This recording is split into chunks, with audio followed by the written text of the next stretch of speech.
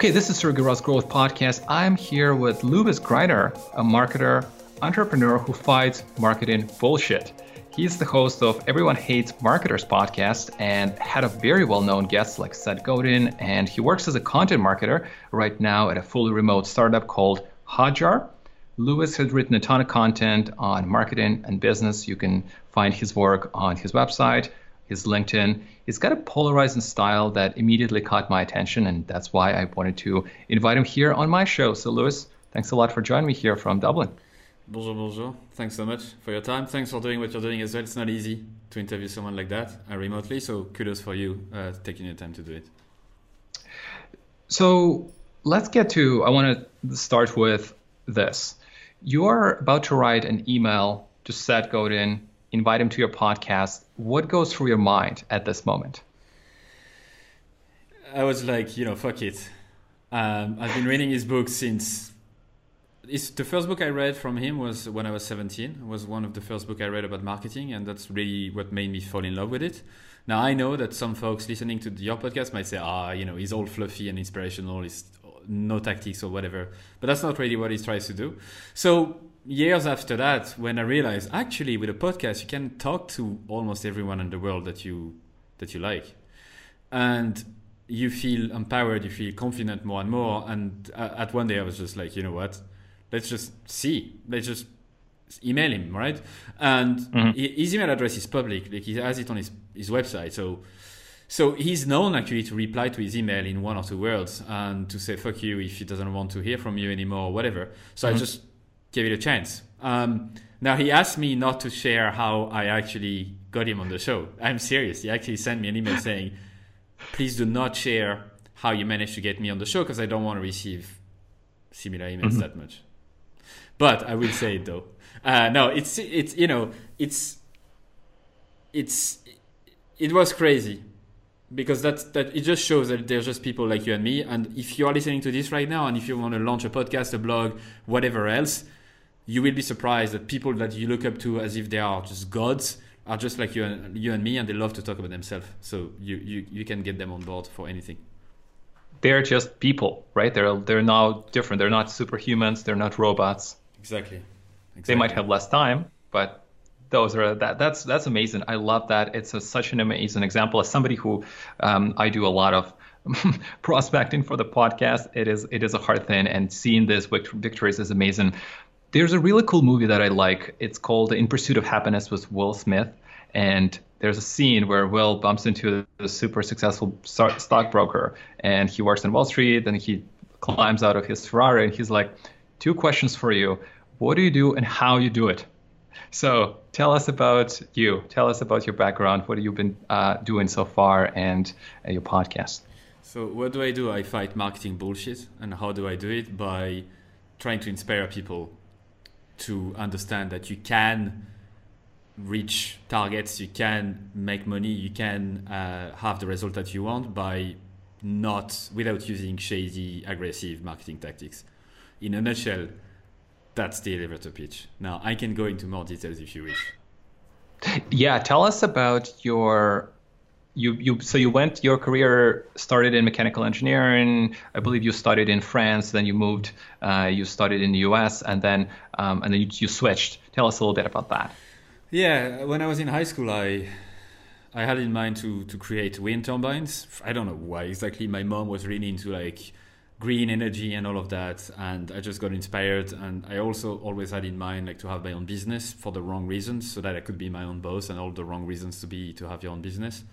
So I found the college that offered that type of stuff where I could learn that. So I went to a mechanical engineering school for 2 years.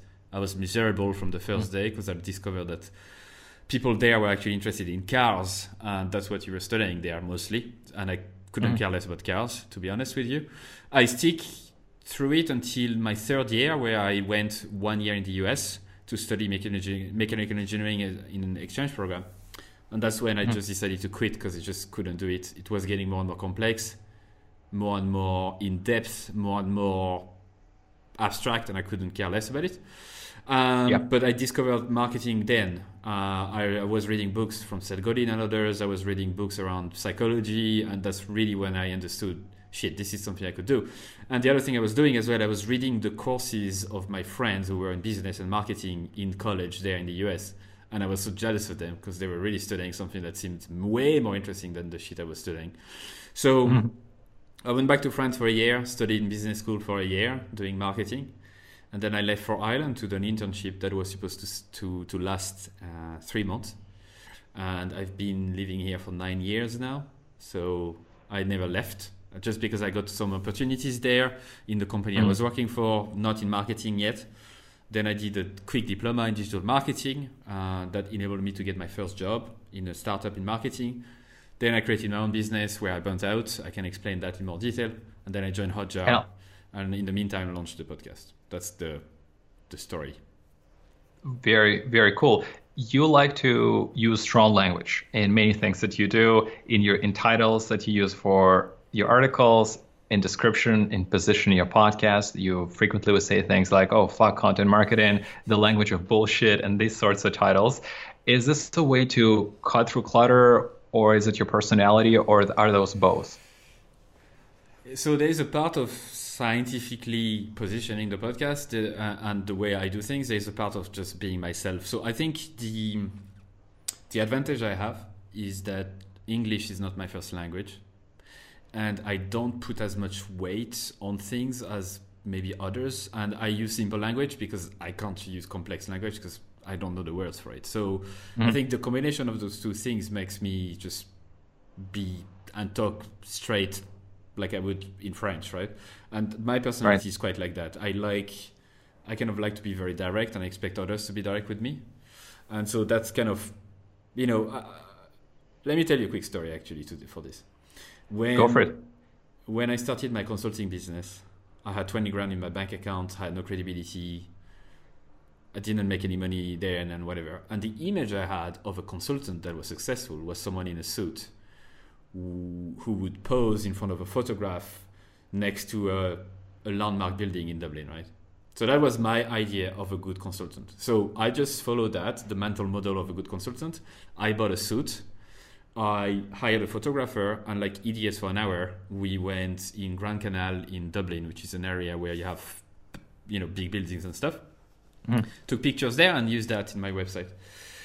The issue is that it's not me. I don't like suits. I couldn't care less about suits. I don't put a lot of importance in my own head about clothing and whatnot. I do care about people who are simple, who are no bullshit, like straight talker. I don't like people who are trying to trick me into anything.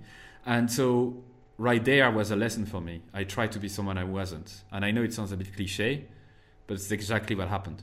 So after a while, you start to understand that it's much easier to be yourself because it means that you can do that over and over again. It doesn't get tiring. For me, talking like the way I talk is not tiring at all. It's just me. It's just the way my brain works. Interviewing people and cursing is just the way my brain works, right? So I have no problem doing that. If some people don't like it, so be it. A few years ago, I actually spoke at a conference and I was cursing quite a bit because I got pissed about something. I don't remember what during my presentation. And someone after the talk came to me and said, I really enjoyed your presentation, but because you cursed, I just zoned out. I didn't want to listen to you anymore. And that was a very good lesson in positioning, a very good lesson in marketing in general. If you are trying to please everyone, it's not going to work. It's either going to be very neutral. People are just going to be, yeah, okay. But no one is really going to remember you. And this is what good positioning is. You need to understand truly who what you're creating is for and who it's not for. And the podcast is a good example of that. Everyone hates marketers. It's not for everyone. And if you don't like people who curse, then it's not for you. If you do like to trick people into so that you can make more money, it's not for you. Just go away. I don't want you to listen to it. And this is what I think marketers and people who have businesses should do more of, to take a stand on something, because life is too short to just stay on the sideline and have status quo. People connect emotionally to things that are strong like this. So everyone as a marketer is a small example of that. And, there's all of these talks in marketing about everybody does marketing, everybody has a podcast, and how do you really stand out? And I think you had an article on that, which was very close to what I thought about, or what I think about that is you put a term, radical transparency, where you will be, and radical transparency will be in the way you communicate, in the way that you show your personality. So talk to me about that. How does that fit into the marketing landscape and just cutting through that noise of everybody doing the same thing? So transparency is a cool concept, right? That a lot of startups start to embrace, where they're sharing their revenue and whatnot. So it doesn't necessarily mean that you need, as a company, you need to be careful with it. You're not just going to be transparent for the sake of it. It needs to be truly embedded in your values and what you believe, right? If you don't believe that sharing information publicly is going to make any difference to your world, then don't do it. However, if you do believe that authenticity is something that people care about, and you want to really attract the right type of people who truly connect with your values, then you must be transparent somehow. It does not mean necessarily sharing your revenue online or anything like that, but it could mean to share the behind the scenes of your business. It could mean to be on podcast interviews and be authentic about your story and say that you failed more times than you've succeeded. And there is a cool psychology principle behind that. I'm not going to remember the name of the effect, but it's basically goes as the more, if someone admits a flaw or weakness before speaking or before doing something, people are more likely to trust this person, right? So you don't want to do that by just calculating it, but you also want to have that in the back of your mind. And that just works, right? If someone is really trying super hard to be perfect, you know something is fishy. Like I did a few years ago when I tried to be the perfect consultant. Instead, if you just say, listen, I'm not super good at that, but I'm the best in the world at this is when people are going to say, I can trust this guy or this girl because they seem truthful. And that's what transparency is about. But again, it needs to be connected to your own values. You can't force it. It's not for everyone. Yeah, it's like one of those really cool marketing techniques where you go to a restaurant, and if a waiter tells you, oh, everything's really great here, then you know something's off, because no restaurant would have all the meals that are really, really good. Versus if you have a waiter who tells you, oh, don't buy this sucks, get this, you'll be like instantly gains your credibility. Exactly. It's a great example. You worked for about 2 years as a consultant, started your company called Slices. What was the hardest thing at that time in your career?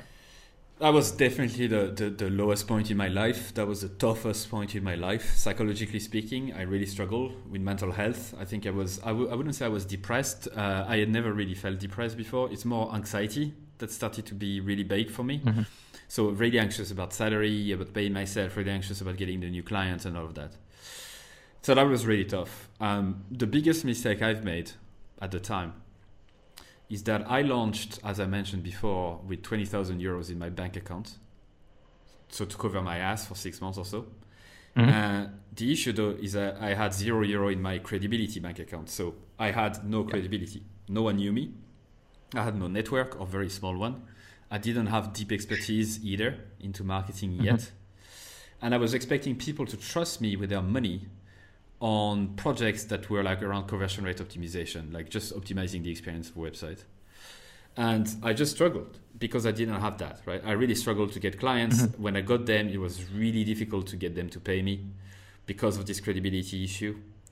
And I just did everything backwards. So after a year and a half of struggling with getting clients, and then when we were getting clients, struggling to do the good work, we did some very good work for some folks, but not everyone. Mm-hmm. I just had nothing left in the tank, Psychologically speaking, I was just done. I remember going to the office, staring at my screen for 8 hours, not being able to do anything. And I know that's a common thing that not a lot of people will talk about, but we need to be open with those, because it's sexy to think about launching a business, but it's hard. It's really, really hard. So I know you haven't asked a question, but I guess I can answer this question already, mm-hmm. which is, how would you do it differently, I would start with building credibility before trying to build a big client base. I would start to make sure that you have a network of people who trust you, who value your expertise before launching anything. And then once people are almost begging you to work with you, this is mm-hmm. when you can start. Yeah, I've seen that myself as well. Building or spending most of your time on business development and then trying to close deals instead of doing marketing, that is a very hard way of learning as a consultant. It is extremely tough. it is super, super tough. It's not for everyone, really not.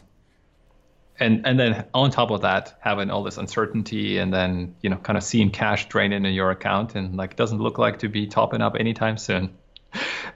Tell me about content. You obviously spend time on your content. We see a lot of gated content.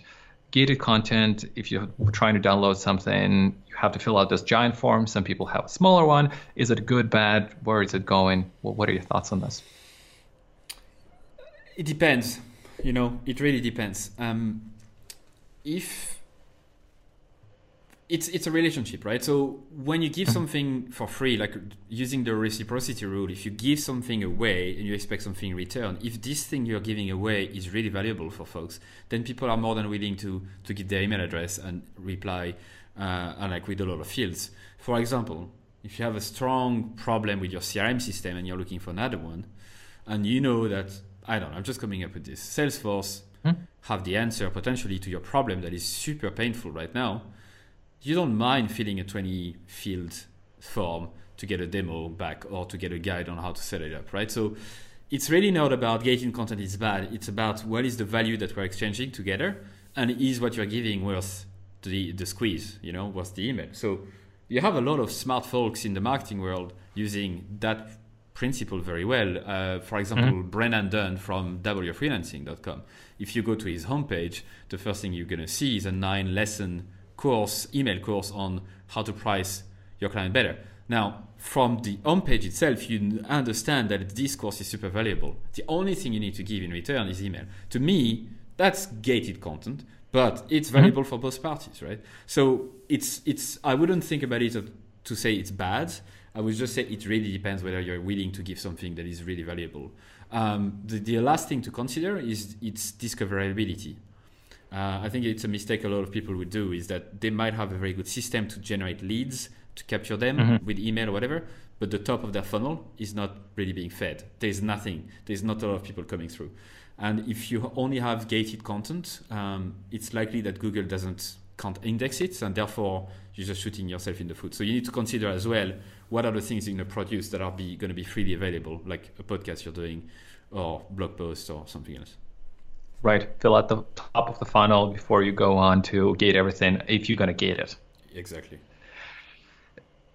What about working for free? Let's say somebody has little or no experience. Maybe they're looking for a job. Maybe they're looking to change their career. There's all these controversial thoughts on working for free. I think you have an opinion on that. Yeah. It's also a tricky one. You might want to start working for free if you don't have necessarily case studies or anything to build your credibility. That's something that usually works quite well. But you don't want to do that for too long, right? It's like there's a lot of that happening in the freelance world where like you're expecting to work for free, not giving a lot in return. Again, it's an exchange of value.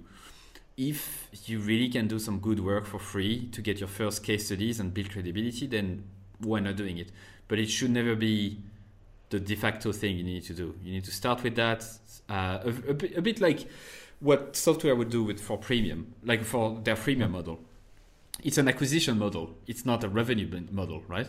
And so therefore, if some software some companies give their software for free, they know that in return, people will like it, might talk about it. And this is a bit the same as a consultant or freelancer. So you need to consider the value that you get out of it. If it's just working for free for adding a small testimonial in the bottom of your website, I don't know if it's worth it. But if it's to have a full-on case study that goes super in depth that you can showcase to bigger clients, I'd say why not? Yeah, and you're decommoditizing yourself from all those hundreds of applicants that are trying to pull somebody in, and they're trying to get a job, and then they don't have experience. They're all the same. Yeah. How has a failure or any apparent failure set you up for later success that you later in your career? Again, I think the biggest thing was this consulting gig, and this business. I've realized two things. I've realized a lot of things, but I would say two things mostly. The one is the credibility thing. Again, I've realized that, you go to a meeting, you see people face to face, and you can feel the lack of trust from them. You can just feel in their eyes that they don't trust you. They're trying to to lower the cost as much as possible. So they're trying to find a gullible consultant who will do that for almost free. And those consultants are the only one willing to do that, are the ones who don't have credibility like I used to. So I've learned that the super hard way. And I've realized then, if I had to create another business ever again, I would start with building credibility for years before I even start to sell something again. The second thing that I discovered is, I never really sat down when I started the business and say, how do I want it to look like? Do I want employees? Do I want just to work with a few freelancers, trusted freelancers? Do I want an office? Do I not want an office? All of those questions I never really asked myself. And when you're in the motion of it, you realize, hey, you just take decisions like this on the fly without thinking of your long-term success and your mental health. And that was a big thing as well. So if I had to start a business again, I would list everything down and say, okay, this is what I want. This is what I do not want. Yeah. And that's a big mistake that I see others do as well. Talk to me about mental health. There definitely, everybody looks on social media, everybody looks very happy, peaceful and everything, but it's not really how life works. We all know that. What are some of the things that you do personally? Maybe you have certain routines, maybe you read certain books, any types of questions you ask when you're not feeling it 100% that help you? That's a really good question, and it's something that folks need to talk more about in general, mental health. I don't know where I read this recently, but they were saying that social media is basically the posts you see are basically the highlights of everyone's lives. So with that in mind, the only thing you see is literally the best day of their year or month, and you feel like shit looking at it. So here's a solution that I've been employing that works really well. One, I'm only keeping Facebook Messenger because my wife is on it and a few friends, and I want to keep in touch with them. But I don't have the Facebook app on my phone. I do not have a way on my browser to look at it because I have a plugin called Facebook Newsfeed Eradicator, where even if I go to Facebook, I can't see any posts. I don't have Instagram. I have Twitter, but that's just to monitor a few keywords, a few things I'm interested in. And then I use LinkedIn that I still enjoy it. I think it's still not that bad. But the lesson here is really take a look at what you're bringing in your head. Because what gets in gets out. If you just feed yourself shit, through your brain, what's gonna get out is pure shit as well. So this is super important. I have a friend of mine who stopped most social media altogether for like the last 2 years, and he hasn't looked back. So be very, very mindful of what you're opening your mind to, because that could just fill up your brain to some stuff that are not super good. And in terms of mental health in general, last year, I also had an episode for a few weeks where I was feeling super anxious. My anxiety flared up. I didn't realize why until a few weeks after. I signed up to a gym and I started to go there like 3-4 times a week and taking break in the middle of the day. So morning would be deep work. Then I would take 2 hours of break, go to the gym, then do some work again in the afternoon. And it changed everything for me. I felt energized. I felt much better about myself, much more confident, much calmer, all of that. So obviously that's just the way I work and I function. I wouldn't say that it's for everyone the same, but sports and physical activity is proven to be beneficial to mental health. So I would really urge anyone to consider that if you don't feel super well, if you feel anxious or depressed.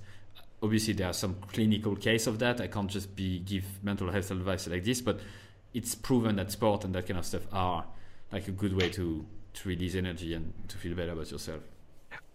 But it's also like when you're working out, when you're running or you're lifting weights, whatever you are doing, you have to put an effort and you have to maybe feel a little bit of pain. And then if you do that consistently, what it does, it also works out your mind. It also helps you or helps your mind realize, oh, I actually can go over the time or do more than I actually thought I could possibly do. And when you do that on a consistent basis, that does translate into your work, right? Or other areas of life. Yeah, although you need to be careful, because if you start listening at folks like Elon Musk or the previous CEO of Yahoo, who was talking Marissa about Mayer? talking about working 100 hours a week and all of that. Be careful of those advice. There's a very good book about why we sleep. It's called Why We Sleep, that talks about the fact that those folks are just functioning on empty, and you wouldn't be in their shoes because their body is shutting down. You do need 7 to 8 hours of sleep every night. You do need to switch off all screens at least an hour before you go to sleep. There's a lot of things like this that are proven scientifically that works, and you need to take time to study that. Because if you have good nights of sleep, if you exercise, if you work 40 hours a week or less, all of that is going to compound. It's a marathon, not a sprint. I used to think it was a series of sprints. It's a marathon. When I had my business, I just burnt out within a year and a half. I didn't go anywhere. If I had done it differently, I would still be having the business probably, and I would be successful. So keep that in mind as well. Good sleep is important. 100% agree. What are some of the recommendations that you hear in marketing right now that marketers should ignore? So here's some of the things. Yeah, I can talk about hours for that. But here's a good filtering system. What I would advise folks to do is to focus on things that will not change. And going back to the basics. So what does it mean? If you read an advice that says you need to go on Facebook Messenger or set up a Facebook bot on your site because at the minute it gets an open rate of 90% and a click-through rate of 30%. When you read that type of advice or so-called best practices, you need to ask yourself the question, will this still be true in 5 years, 10 years, 20 years, 50 years? Yes or no? No, it's not.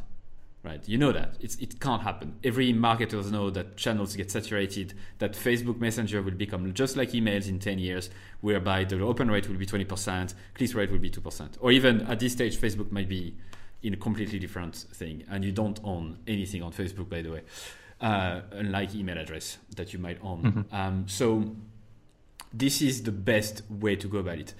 Yes, you will get advice and tactics, and you need to get tactical in your marketing, but you need to start with the foundations and first principles and work your way up. So when you see an advice that says you need to use testimonial on your website, that's a very valid advice, but you need to understand why. That's because of the power of social proof and authority. Those are two principles of emotional persuasion that works on people because we are wired this way.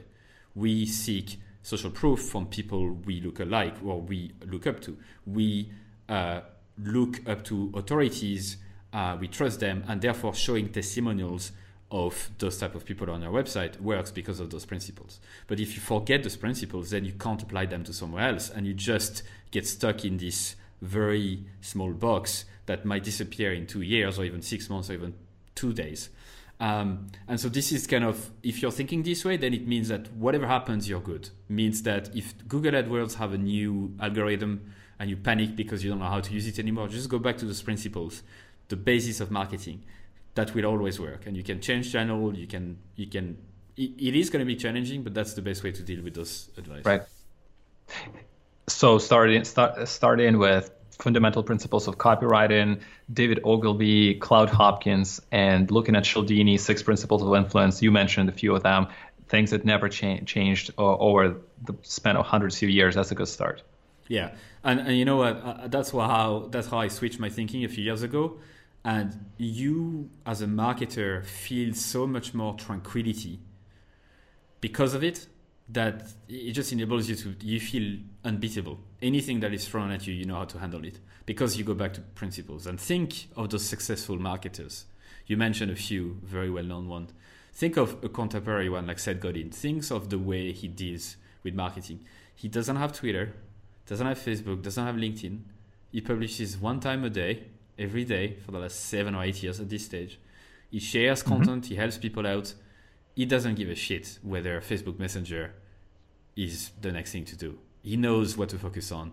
He's very tranquil in his house right now, chilling with a very expensive bottle of wine or whatever it is, because he knows that those principles are never going to change. It's so draining to think that marketing is changing all the time. It's so draining. You need to constantly check trends and whatever. I'm not saying it's not important, but it needs to be coupled with the foundations. But On the flip side, businesses and people always want the 3 magic steps to build in 100,000 followers, right? So that's always going to be, so there always will be a market for people who give that advice, right? With Facebook checkboxes or whatever that is. Yeah, so there is a market for that, of course, at the start, and then they realize it's not working, and then they'll go to what matters. You read a lot of books on, I'm sure, personal development, obviously marketing. You read a lot of Seth Godin books, maybe probably all of them. What are some of the best ones that you found, not necessarily in marketing, could be business, could be personal development, that you kept coming back to? So I'm looking at my list right now on Kindle. Cool. So you mentioned Persuasion by Cialdini. Persuasion by Cialdini as well is really good. The Secret Life of the Brain is a psychology book that is really interesting about the way the brain works, and for example the fact that your brain takes a decision on something 5 seconds before you even start to take the decision yourself, your conscious mind. So you start to understand a bit like why we take the decision. One by my friend Richard Choton, The Choice Factory, is also something around behavioral biases. He has 25 in this book. All the books by Basecamp, it doesn't have to be crazy at work, remote, that are like very straight to the point, no bullshit. I like that. You have also the book by Yuval Noah Harari, the 21 Lessons from the 21st Century, or Sapiens, really good books as well. As you can see, there's a trend there. I like to read about things that are never going to change. In terms of marketing in particular, the one-page marketing plan is really good because it's super simple and focuses on stuff that will never change. You can use it in the next 50 years. It's still going to be super relevant. You mentioned Ogilvy on advertising. Another very good book on copywriting that I must read again, actually, is The Boron Letters, which is a series of letters that a dad from prison sends to his son. Super cool. I read it. Very good. Yeah, so, I mean, I could go on and on, but I think that should be enough for you to start. This is good, and what we'll do, we'll link it in show notes. Everybody can grab them. I mean, I think it's a good selection. I haven't read some of them that you mentioned initially, which is awesome. Louis, where's everybody could find you online? I know you're not on all platforms, but where are you active right now? The best place is everyonehatesmarketers.com, or if you search on your podcast, Everyone Hates Marketers. If you want to talk to me, you just email me. It's Louis, Louis, at everyonehatesmarketers.com. I'm on Twitter or LinkedIn, but mostly email is probably the best place to talk to me. And the podcast I publish every week. What impact would you like to have with your work that you're doing right now, and where you had it in the future? So I'm toying with this vision a bit at the minute, and I don't want to sound like someone who is full of himself, but I'd love to inspire a lot of folks to practice good marketing and to prove that it works. So I love to inspire a lot of people who don't know where to start, who feels that marketing is overwhelming or even ineffective or both, to use a different form of marketing that is more based on foundations and principles. So the podcast has been listened 250,000 times at this stage, which is good for something that I haven't promoted that much. I wish we can inspire in the next year 1 million people. That could be quite fun. That's amazing. And Luz, thank you so much for joining me here on the show. It's a great interview. I really appreciate your time. Yeah, you're very welcome. Thanks for doing what you're doing. I know it's not easy to do this, so thanks for doing that. And if you guys like this episode, go on Apple Podcasts, leave a 6-star. This is a 6-star only show. And check out what Louis is doing, his work, the books that he recommends. And I will see you in the next episode.